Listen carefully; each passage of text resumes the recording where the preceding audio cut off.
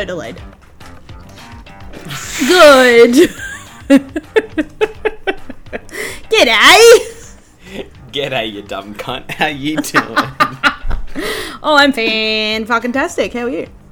I'm something for a Monday. I'm recovering still from Friday's episode. Look. That was not what we thought it would be. No, you got me in the field. I did hit you in the feels. Sorry. Yeah, sure you are. No, well, no, I'm not, because it's good to feel things. Rude. Rude.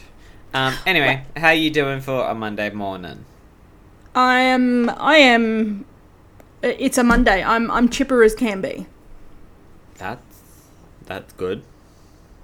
I guess. You guess? How are you? I'm alive. The only complaint I have is it's fucking hot in my house right now. I have the aircon on, and I only have an aircon in the bedroom, so I try and get it to circulate, and it's blech. Do you and need it's to a move box your desk? aircon. Do you need to move your desk into your bedroom? Well, if I did that, then we'd have terrible rattling noises from the bedroom air conditioner. I got nothing for you then. Yeah, no. I actually have to buy a new aircon. Oh. I have to replace the one in our downstairs living area. Oh no. You own your house, don't you? Yeah. I wish I owned my own house. I mean, the only reason we own our house is because of my great-granddaddy. Yes. I am aware of the situation. Yes, the situation that makes me privileged, apparently, by my friends. I mean, it's an inheritance. It's not privileged. You inherited it. Yeah, but, you know... I feel like it makes your dad privileged. Oh, it makes it, like... To the term of what privileged actually is, yes, I am privileged because I don't have to stress for the next 30 years about keeping up with a mortgage. I am privileged in that aspect, but yes. At the same time, the only reason we have a house is because my great-granddaddy decided to, invest his time and energy and effort into having a cattle property that when he passed away was then left to my grandma and to my dad, and they of course were just struggling to keep up with the maintenance of it because they had a family that lived on it and dealt with everything, and they still owned the property and they were just struggling to keep up with it, so they were like, you know what, this is kind of becoming more of a hassle than it's worth. Let's sell it. And it sold for a little bit more than what they were expecting, so they a little bit more. We don't need to get into detail, Leslie. That's fine. It's an impressive amount. I will just say that. Just for those listening, here in Queensland, we are very I would like to think that Queensland is very cattle orientated. Yes. There is in the outback here, there's not too many crops and stuff. It's very cattle orientated here in Queensland, hence why Rockhampton is the beef capital of Australia. Yes. And so when you are selling a property, these properties are sizes of small towns. They're massive. They're I'm pretty sure our property was half the size of Rockhampton. Yeah, it was a few thousand hectares, wasn't it? Yeah, so it these aren't just a hectare or two. These are thousands upon it's hard.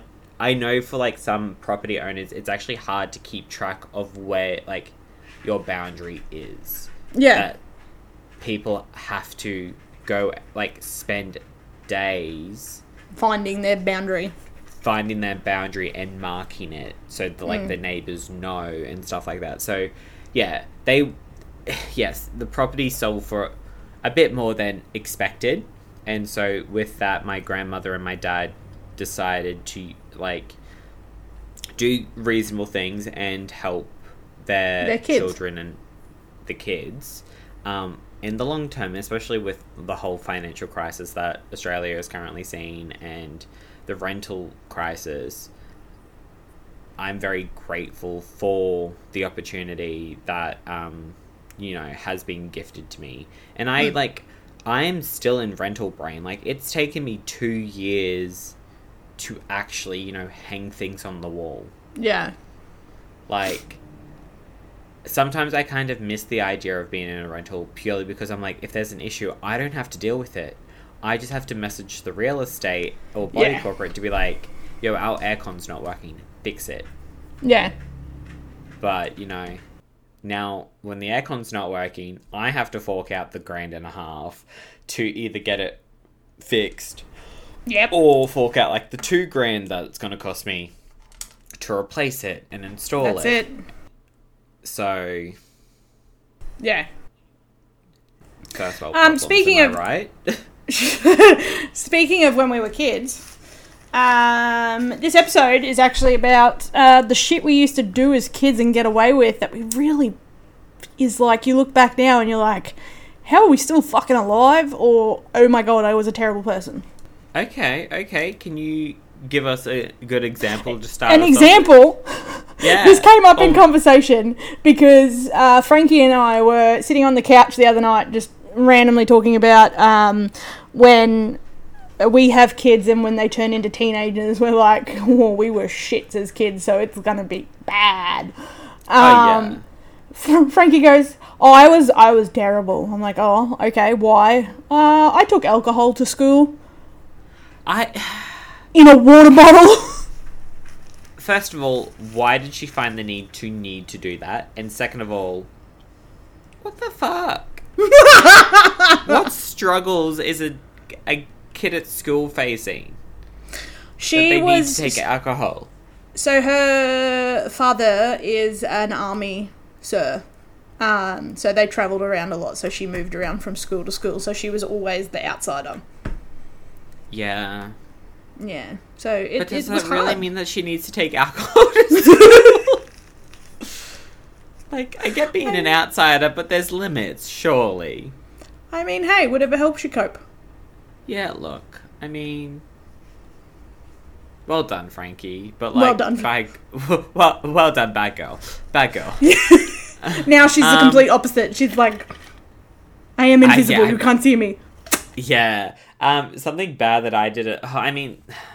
Something bad that I think every kid does is, go on dating apps when they're not supposed to. Like, I entered, online gaydom a bit earlier than I probably should have. Like, back in the day, like, Grindr was 17. You had to be 17 to go into it. But I think I started my Grindr escapades at 15. But I didn't do anything because, like, still terrified and was, like, still, like, I went onto it purely just trying to, like, talk to, other gays. And, some people definitely, like, took advantage of that because they could obviously tell in, like, the writing being like, are you actually 17? And I'm like, yeah, totally. Woo. But, yeah, I would like to think that's, like, something. I mean, I never skipped school or anything like that because I couldn't really. Yeah, I'm actually trying really hard to think about, like, bad things I did as a kid. When I grew up I grew up in a country town out in Theodore. Country boy, I love you. And we moved back into Rocky when I was, like, in grade 4. So, like, us kids... Just a baby. Us kids were, like, left to go riding the full length of the town. Wow. I was in grade 4. Yeah, I mean, I used to, ride my bike a lot as a kid, so it's like, that kind of freedom was to be like, oh, I'm going to, like, such and such house, like, it was, like, 3, like, around the corner, up the road a little bit. Yeah.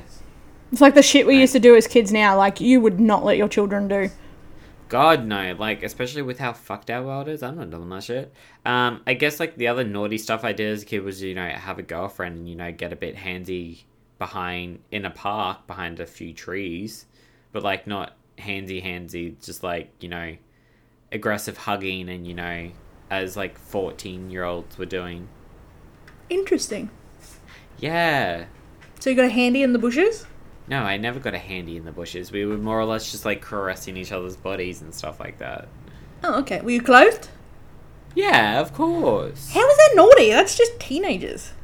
Well, for a 14-year-old, this was, you know...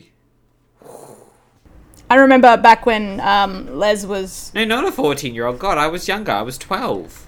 Oh. Because you go to high school at, what, 13? Yeah, when we were kids it was 13. Nowadays they're 12 because they leave in grade 7 now. Yeah, so... Yeah, the girlfriend and I broke up because she went to high school.